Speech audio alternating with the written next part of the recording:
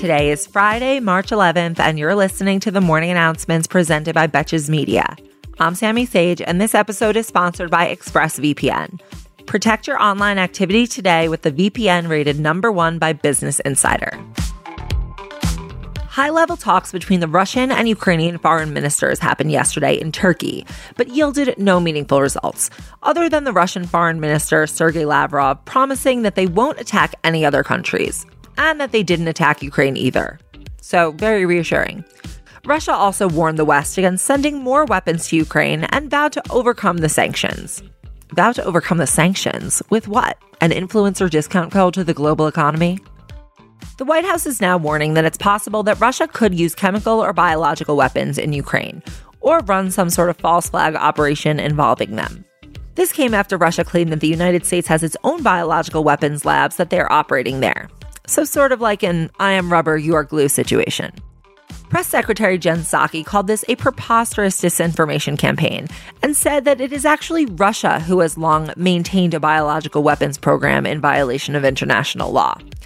And she gave examples of Russia's intervention in Syria, where chemical weapons were used, and the attempted assassination of Alexei Navalny with a biological weapon.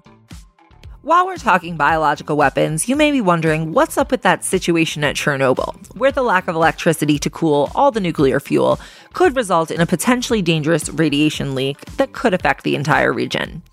Today, I can report that Ukraine's national electricity grid operator has a team ready to restore power and is waiting for a safe corridor to be created, though Russia has not stopped firing. Have they never heard of an eastward blowing wind before?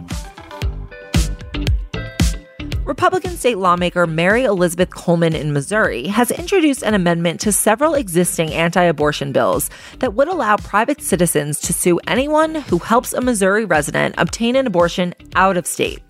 In other words, you have got a bounty law wrapped up in transportation surveillance, wrapped in controlling women's bodies. That's what I call a Republican nesting doll.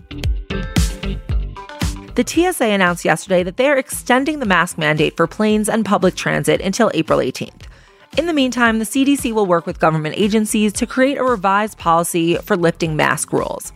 Damn, right when Missouri just created a brand new need for masks on public transport.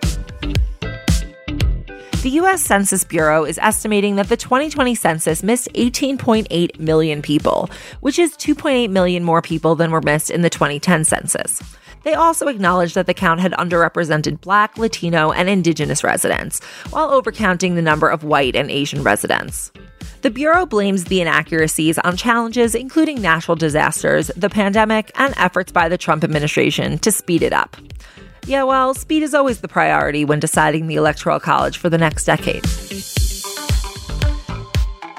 Donald Trump's Political Action Committee sent an email to its members yesterday announcing that they are raising money for a new plane for Trump, which they are calling Trump Force One, which I find frankly offensive considering that Air Force Trump was right there.